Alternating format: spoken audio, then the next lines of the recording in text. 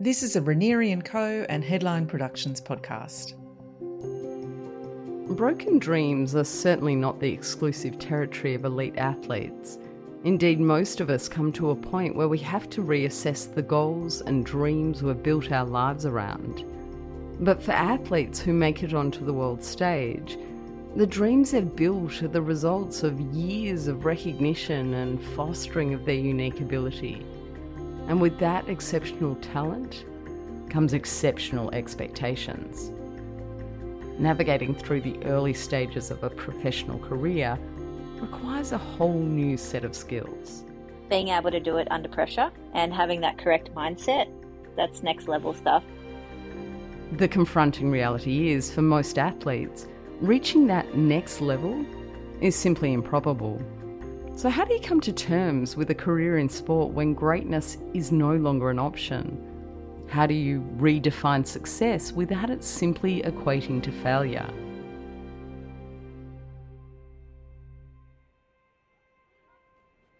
For global single-player sports like golf and tennis, the journey to the top can be incredibly challenging.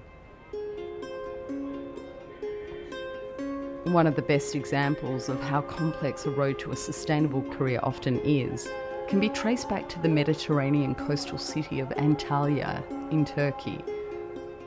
Flying into Turkey and then, walking out of the airport and there's armoured guards there and, get shuffled into a bus and you've got a police escort and, you go into the compound of your resort where you're staying and stuff. So, it was a real eye-opener. It's here in 2012 that three of Australia's hottest young golfers were on their way to compete in the World Amateur Team Championships and the Eisenhower Trophy. It's the kind of the pinnacle of amateur golf. It's the one team that you want to be in because there is no other high representation for amateur golfers in Australia. At 21 and 22 years old, Matthew Steiger and Daniel Nisbet were considered two of Australia's most promising talents. The younger and somewhat less known player of the team was 19-year-old Cameron Smith. Not to be confused with the rugby league player, laconic Queensland golfer Cam Smith has already made a cool $26 million in prize money alone and is now within the top 15 players in the world. For Matt and Dan, their trajectories have been very different. Matt now manages a pub in Wagga and gets time off every year to play the bigger events on the Australian tour. And since COVID hit, Dan has been working on the tools, installing roofing in Queensland. From Ranieri & Co. and Headline Productions, this is The Long Haul, and I'm Emma Murray. Loneliness is indicative of modern society. It affects everyone at some point. It's part of the human condition. Thanks to Medibank, We Are Lonely is a podcast that seeks to demystify loneliness. Follow the journey of four diverse 20-somethings on their search for connection. Young Australians have never been more lonely, yet loneliness is rarely discussed and often misunderstood. Season 2 of the We Are Lonely podcast is part of Medibank's 10-year commitment to reduce chronic loneliness in Australia. We Are Lonely is available wherever you listen to your podcasts. Search for We Are Lonely and listen today. Golf is a sport that polarises people. On the one hand, it's a symbol of elitism that's become the sport of choice for evil characters in film and television around the world. On the other hand, for the large amount of Australians that play the sport, it can be an obsessive passion. Now, I've got to be honest here, I haven't hit a golf ball since I was 12 years old when, encouraged by my parents, I did some junior clinics. But today, I'm at the Golf Australia Academy in Melbourne getting a lesson from the head coach, Dean Kinney.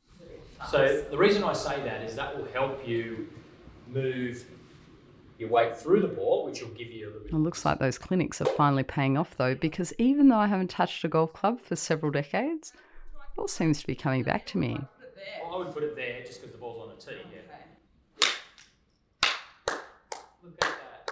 I want to hang up my clubs now. So what I think was really helpful. This is a brand new high-performance facility that has been purpose-built for the next generation of Australian golf stars. And it's hard not to feel just a little bit special simply by being here. Fabulous, well done. I Awesome. cleared the roof. It's awesome, yeah, terrific. So I reckon now we're going to try it off the ground. Really? Yeah. Oh, no, that was no good. The idea of doing the practice one. From my brief reintroduction to golf, it seems to be a sport that gives you hope and then kills that hope all in the space of a few minutes. With my good shots seemingly used up, Dean steps up to the mat to illustrate a technique. Some hook spin on the ball. It's obvious he's a really good golfer. Around Australia, there are thousands of teaching golf pros that have started with dreams of making it big. But somewhere along that journey, dreams have had to be compromised. I remember the very first Pro-Am that I played in, I finished second and I won $960 or something. And I thought it was the most amount of money I'd ever seen. And so I thought, gee, this is easy. You know, this game's easy. I can towel up all these guys. And but it wasn't that easy. And 15 years later, I was still, trying to make it. And the year that I stopped playing, it was my best ever year as a professional. I was New South Wales Player of the Year. I'd won, I think it was 10 or 11 sort of Pro-Ams and smaller events, 2-day events. But I was away from home 2/3 of the year and with a few kids, and I just found it really challenging to balance the lifestyle of a professional sports person with a family, I suppose, in my mid-30s. The fact that it was like your best year, were you not tempted to just give it one more crack?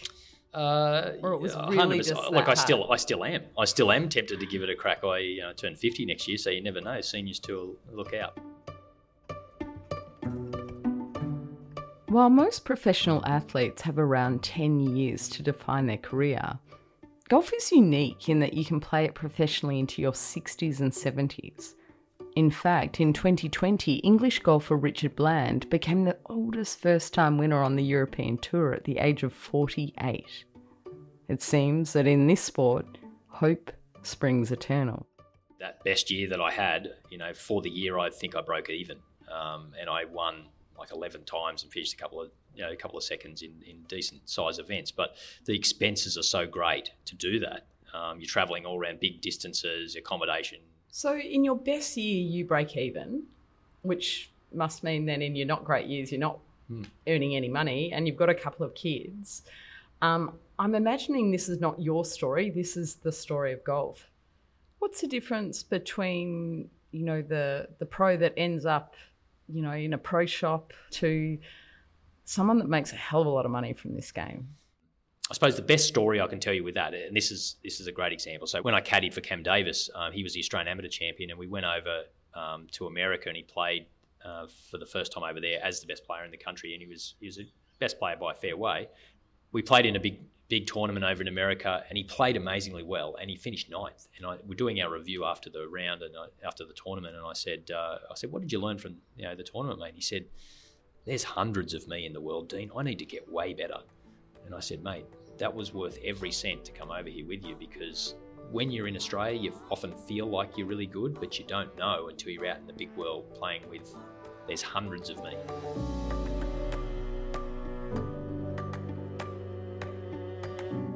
What would someone in the top 100, men or women or both, what are they making a year? Well, on the PGA Tour, which is the main prize money sort of tour in the world, or the LPGA Tour, the 100th athlete, would be around $1 million a year, maybe a little bit more. Oh, well, they're certainly certainly worth doing. And the women's game a little bit less than that, but really it drops off pretty quickly after that. You could still make a living being in the top 500 in the men's game, and probably I'd say the top 150 in the women's game. You could make a living, a decent living, but it drops off because the expenses are so great. In golf, it's so challenging, as everybody in any sport, in anything in life really, to get to the pinnacle of what you're doing. It's it has to be an all-encompassing endeavour. It seems though with golf, it goes to another level. An AFL player, rugby player, they wake up with their family. They go into the club from, 7 in the morning till 2 in the afternoon. And it seems a lot more doable than traveling on your own and, being away for so long. It's not all glamorous, is it? Yeah, the biggest feedback that we got from our athletes was loneliness. So when they were away from home for so long, traveling by themselves because it's an individual sport, and they can't afford to bring their teams with them. They'd love to have, their private caddy and their coach and their physio and all that to travel with them, and really only the elite of the elite get that.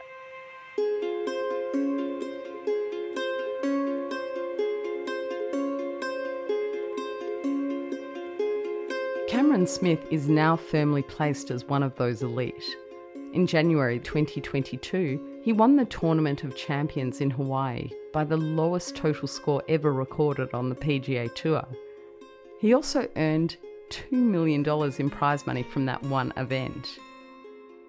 Meanwhile, back in Australia, his amateur playing partners' lives were very different. To understand those different trajectories, we need to go back to the beginning.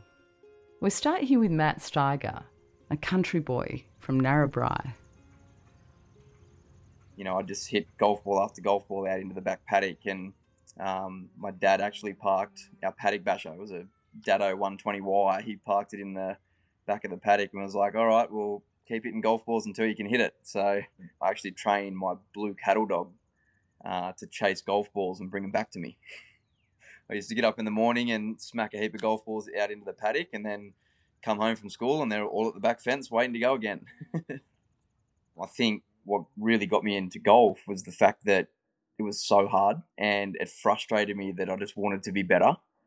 Growing up in a small town and, coming from not much at all to, moving to Sydney and playing golf and stuff like that, my parents always taught me, especially my dad, he was like, the only way you're going to get noticed is to beat them.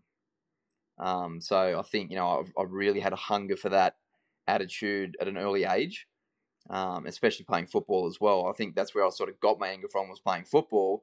But when you're on a footy field, if someone clips you around the chin or something, you just tackle them harder next time. Whereas on a golf course, if you hit a bad shot, well, you can't do anything. So it's a lot harder to control those emotions, especially being so young and, and knowing. I think that was the thing, that I knew how good I was and how good I was going to be, but it was this fine line of being okay to hit a bad shot and like it's okay to play bad. Talking to Matt, it's obvious that in those early days, there was a conflict between his expectations and the reality of professional golf. What was also evident was that his natural talent was both a blessing and a curse. When I was playing full time and, I was such a good amateur and all these people like, you're going to make it, you're going to be so good, you're going to be awesome. And then I kind of lost my way there. Like I just sort of floated for probably 4 or 5 years going, well, I know I'm good enough, but I'm not really putting in the effort to get better. Talent just took me so far that, there'd be weeks where I'd be like, oh, well, I'm competing and I'm leading and I've got a chance to win. And, if I won, it was like, yep, I know I can do that. That's all good. But if I didn't win, I'd be so angry at myself because I put myself in a situation to win and didn't win. I look back now and I see a lot of people have done the same as I did. They sort of went to Asia and got stuck there and never really progressed from there. I was on the tour for 6 years in Asia. So, keeping my tour card, playing well enough, but just never took that next step to go to Europe. I was actually going to Europe 4 days before COVID shut down the world.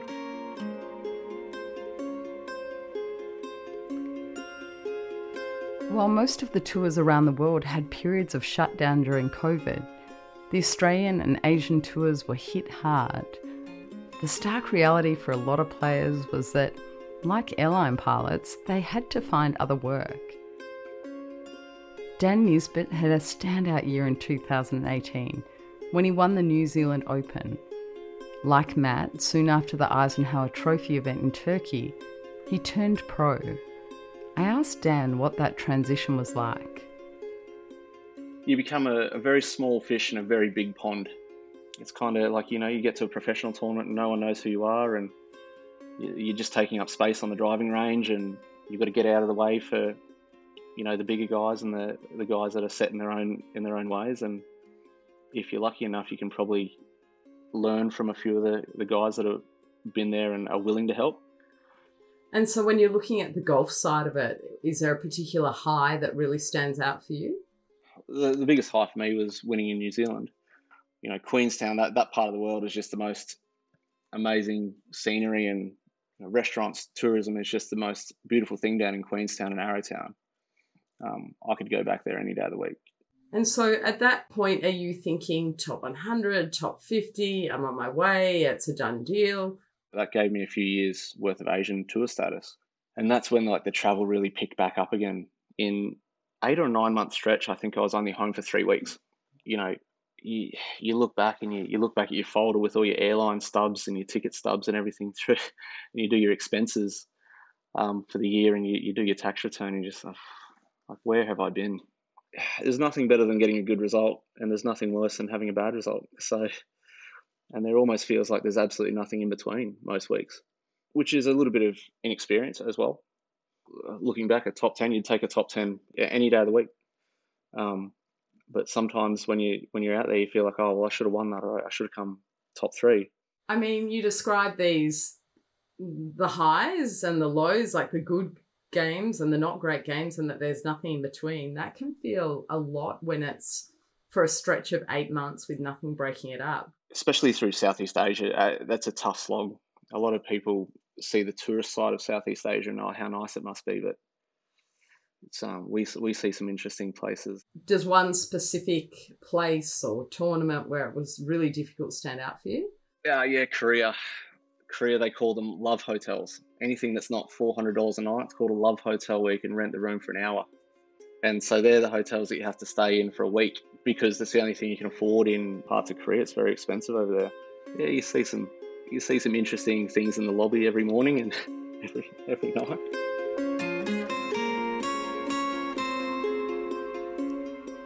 While Matt and Dan were grinding it out on the Asian tour, their amateur World Cup playing partner, Cameron Smith, was getting opportunities on the lucrative US PGA Tour. We weren't able to speak to Cam, but we did manage to speak to someone who's been alongside him throughout his career. Hi, I'm Grant Field, and I'm Cam Smith's coach, and I've been working with Cam since about the age of 10 or 11. I asked Grant what he thought were some of the things that made Cam's career so different. I think one of the things that Cam did, and still continues to this day, is he takes opportunity. He's got an amazing ability to rise to challenge. I'd like to say that, that was me, but the reality is that's something that he's got, that he's, that you can't coach, and, has definitely helped him along his way, that's for sure. People are expecting, success straight out of the gate, whereas I think for us there was really no timeline or no expectation on where he was going to get to. It's just, if you just keep doing what you do well and you keep improving and getting better at it, then, you'll end up where you want to be. One of the big challenges for any coach is to teach athletes that you've got to have urgency to play the long game. So each day you're urgent to try and be better. I've got to do the things I need to do today. But in the end, my mindset is I just know it's going to happen at some point. And that is an unbelievably difficult thing for anybody to always come with that excitement, to come to training when, if your results haven't been on the board, and I get this all the time, I've got to make the cut at this tournament, or I've got to finish high in this week because I'm going to lose my card, or I'm going to say, you're always under pressure to perform. But the way to perform best is when you're not actually trying to perform best. What are your thoughts on luck in this game? Look, there definitely is such thing as luck. I've gone back and forward with this over my whole life. Like, sometimes I've really believed in luck. Other times I've said, well, there's no such thing as luck. It's all, what did Gary Player say? The more I practice, the luckier I get. Because there's so many elements in the game, there's definitely luck involved. There has to be, and there is. I mean, anybody that's played the game at a high level, you get, things that happen, but I think the luck evens itself out over the day or over the tournament. And when you win a tournament, you definitely need some lucky breaks. The bad shot you hit just happens to be on the right hole where there's no water or there's no out of bounds or whatever. And so you get away with it. Sometimes you could argue it's created and other times. But look, my opinion is, I think to win at the elite level, you have to have luck on your side. Out on tour, luck plays a part, but I think, to be good, and to turn out, like a lot of people talk about, if you can have that one good week's not enough to make a career, so, somebody like Cam has had a lot of very, very good weeks, so luck starts to play less of a part, and just his ability to take, like I said, opportunity plays more of a part than what luck does. As a performance coach, I'm fascinated to see what tools different athletes use to perform under pressure. Coping with the anxiety and nerves of walking onto a field with 80,000 people watching you, or in Cam's case, standing on the first tee at the Masters, can be incredibly challenging. So how do they do it? The nerves are always there. Like, they're not superhuman. They don't go without, the self-talk or the self-doubt, but they're just better at sort of focusing their energies on what they want to do. A lot of people relate nervousness or anxiety to poor performance, whereas, we sort of relate it to, it's just part of the game. Like, there's nobody out there that's not feeling a lot of what you're feeling. It's just that they're better at doing it, under that situation. Like, this is what you sign up for. When you're absolutely crapping yourself, but, on the other side of that is something pretty amazing, like, we sign up for that. And if you want to be a part of that, that's what you've got to deal with. Players at that level relish that challenge, where a lot of us would look at it and go, I'd be crapping myself. They're going, I live for this.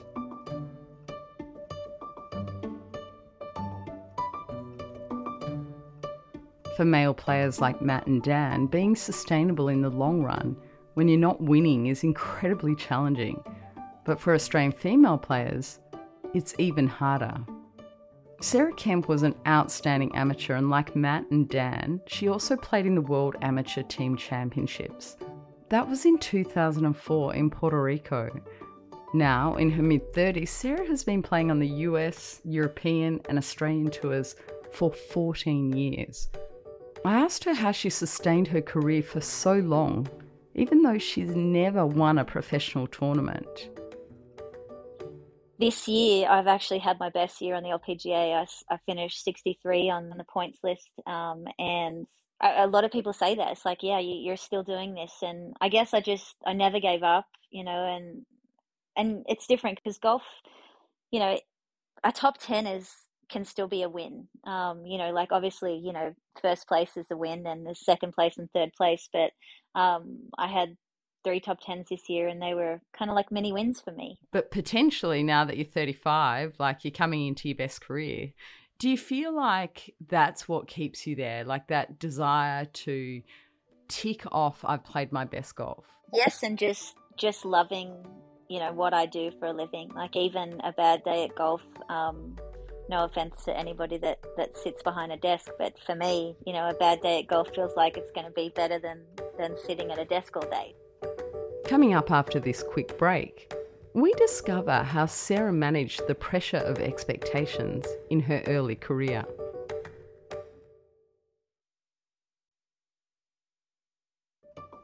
For me, I feel like I have one of the best jobs in the world. I play sport for a living and get to walk around a golf course every day, whether it's good golf or bad.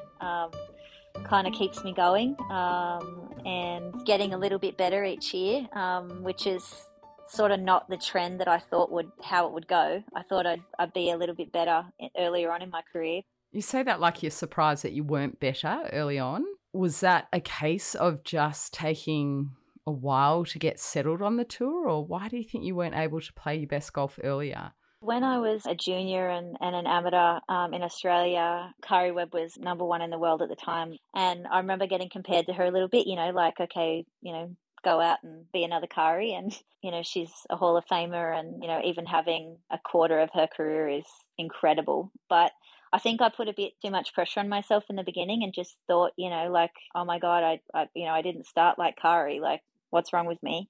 Making the transition from amateur golf, playing for trophies versus actually playing for a living, definitely took me a few years to settle down into. We all have this idea of what a professional golfer looks like, but in those early days, are you, in average accommodation? Are you playing golf every day? What does it look like? Yeah, it's whatever the cheapest flight, the cheapest hotel, the cheapest car rental. I can remember driving across France, and I was traveling with a couple of other girls, and car rental was super expensive, and we could only afford the smallest car.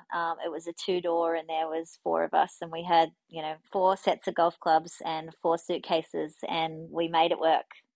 I was sitting in the back and, basically had a golf bag and a suitcase in my face. So I wouldn't have called it glamorous, but as a 20-year-old, it was fine. I wouldn't change it. It was a great experience. What do you think is the difference between being a good golfer and then being an elite golfer? Certainly an elite golfer that makes that sort of top 50 type ranking. It's probably mindset. I see, the girls on the LPGA now, especially the top sort of 50 in the world, you can just kind of see it. Like there's something about them, especially the way that they mentally get themselves around a golf course. There's so many girls that can hit a straight drive down the middle or, hole a 20-footer, but being able to do it under pressure and having that correct mindset, that's next level stuff in golf for sure. Is it the mindset on the course, but also the mindset off the course, to be alone, to go from hotel to hotel, be away from family and friends, sometimes be, not able to know where your next dollar's coming from? Is it that mindset to cope with that as well and slug it out on that side of the game? Yeah, that's exactly right. It's a slog, especially in your first few years. If you can, mentally get through the grind as well off the golf course is a huge factor. Yeah, you sort of talk about the grind and you talk about, having to have that resilience. Did you ever reach a point where it was like, if I don't win soon, I can't afford to do this? 3 years ago, I had actually lost my card on the LPGA and my bank balance was very low, and I ended up getting a sponsor for the following year, and it didn't really make sense to me at the time. I kind of had to tell him, I'm like, I lost my card, right? Like, you're sponsoring me, but I don't really have any status for next year. And I told him that I had some status on the European tour and I was going to go over there, and I was thinking about getting into teaching a little bit and just going to play a couple of tournaments on the European tour the following year, and ended up coming back to Australia. And we always have the Australian Open and the Vic Open at the beginning of the year, and they're co-sanctioned with the LPGA Tour, and I finished second and basically got my LPGA card straight back. So it was probably why I'm still on the LPGA today.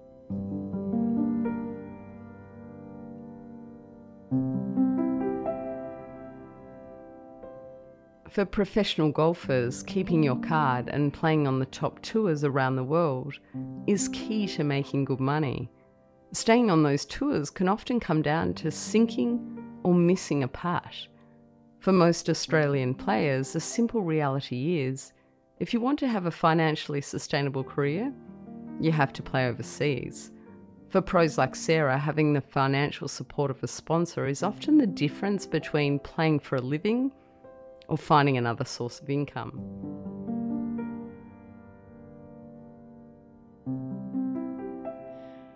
Though, that sort of sliding door moment you're talking about with someone coming in and sponsoring you and that enabling you to have another crack, I'm wondering how many golfers and tennis players and, people on these individual sports that are off on these tours, how many we lose because it gets to that pivotal moment where it's like, I just can't do this one more tournament. I have to eat, I have to live. And we lose potentially great athletes just because they reach a point where I can't make it work any longer. So on the tour, 100 keeps your card for the next year. And throughout the last, 14, 15 years, I've really battled around that 100 number every single year. Some years I've finished outside it and had to go back to Q school. And just to enter from the beginning, with a caddy and accommodation and flights, it's probably a $20,000-$25,000 process just to get onto the tour. And that's not to mention, how much you need to spend after that. But I'm sure, I knew some players that couldn't afford to make it to the Q school. So it's super tough. I'm sure it's like that in all other sports as well. And how do you know when you're playing that golf that is your best golf? So you said I'm sort of hanging in there. I still think my best in front of me. Like, how do you know when you reach it? What are you striving for? Oh, that's a great question. I feel like in golf, it's all about, even improving 1% is a really big deal.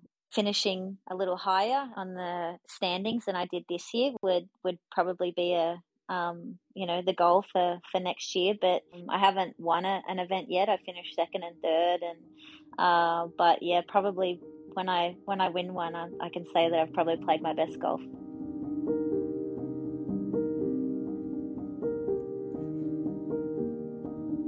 As I listen to Sarah explain what keeps her going, I find it hard not to admire the value she places on loving what she does for a living. Professional sport is defined by winning and losing.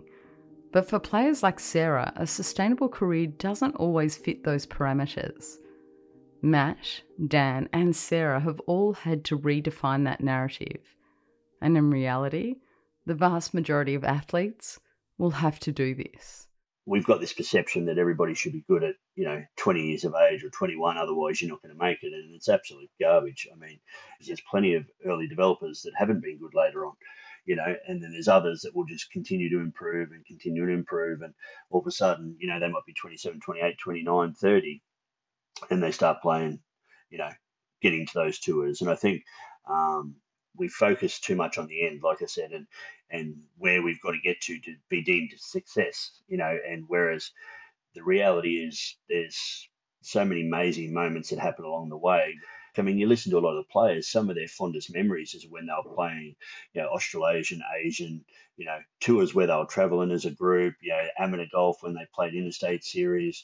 Most of them, that's the stuff they love. And every time, one of the players I work with, makes a big check, I say to them, do you feel any different? And they go, no. So whilst the money's nice and allows them to do things and buy shinier things, the reality is that's not what they live for. It's those moments that really, I think they'll all look back on in time and realise that was the special stuff. For Dan Nisbet, his definition of success is to keep playing golf at the highest level possible for as long as possible. I can see there being a point where, a part of my body won't let me do what I want to do, but I don't want that to be what stops me. Stepping back from the game over the last 2 years has just been the best eye-opening experience to how good a job golf is, how good a full-time job golf can be. Even when a top 10 is just absolutely magic compared to a day at 36 degrees on the tools. For Matt Steiger, who now manages a pub, the definition of success lies within gratitude.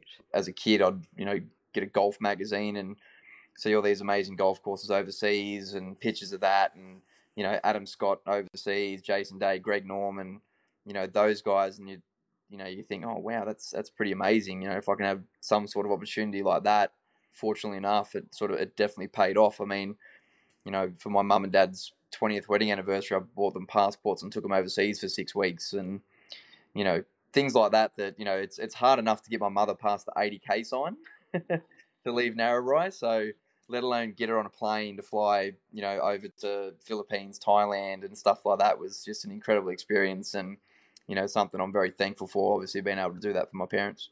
So it's pretty incredible to be 30 years old. I've travelled the world. I'm on my third passport and I've got my name on a pub. Yeah, very true. Does that mean that's it for golf? No, definitely not. I'm quite lucky with the role that I'm in now that the owner of the pub is actually an absolute golf nutter.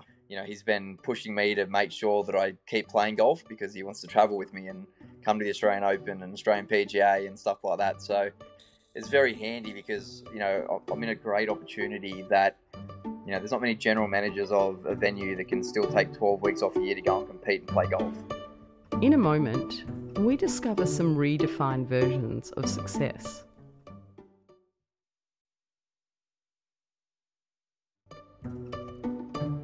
For me now, it's just so much more enjoyable because I can go to events now and I'm not thinking, have I got enough money to fly to the next event?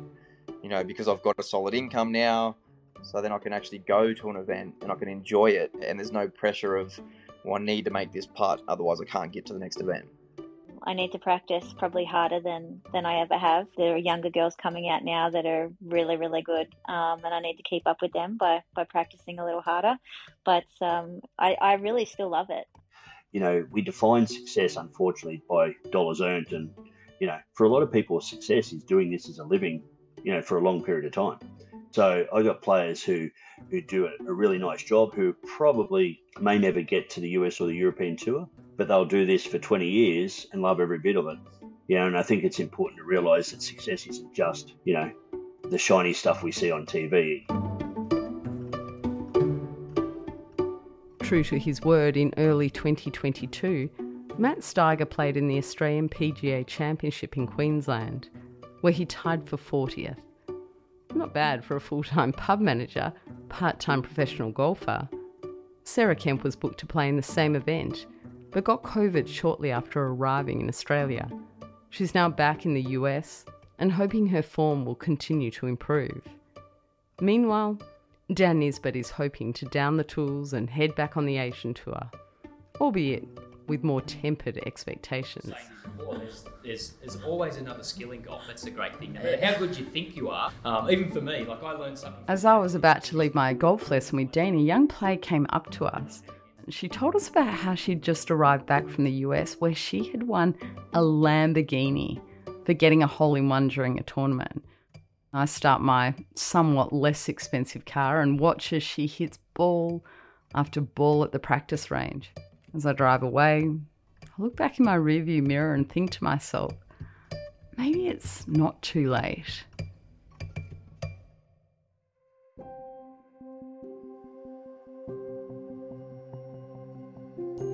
Next on The Long Haul, we take you inside the world game down under.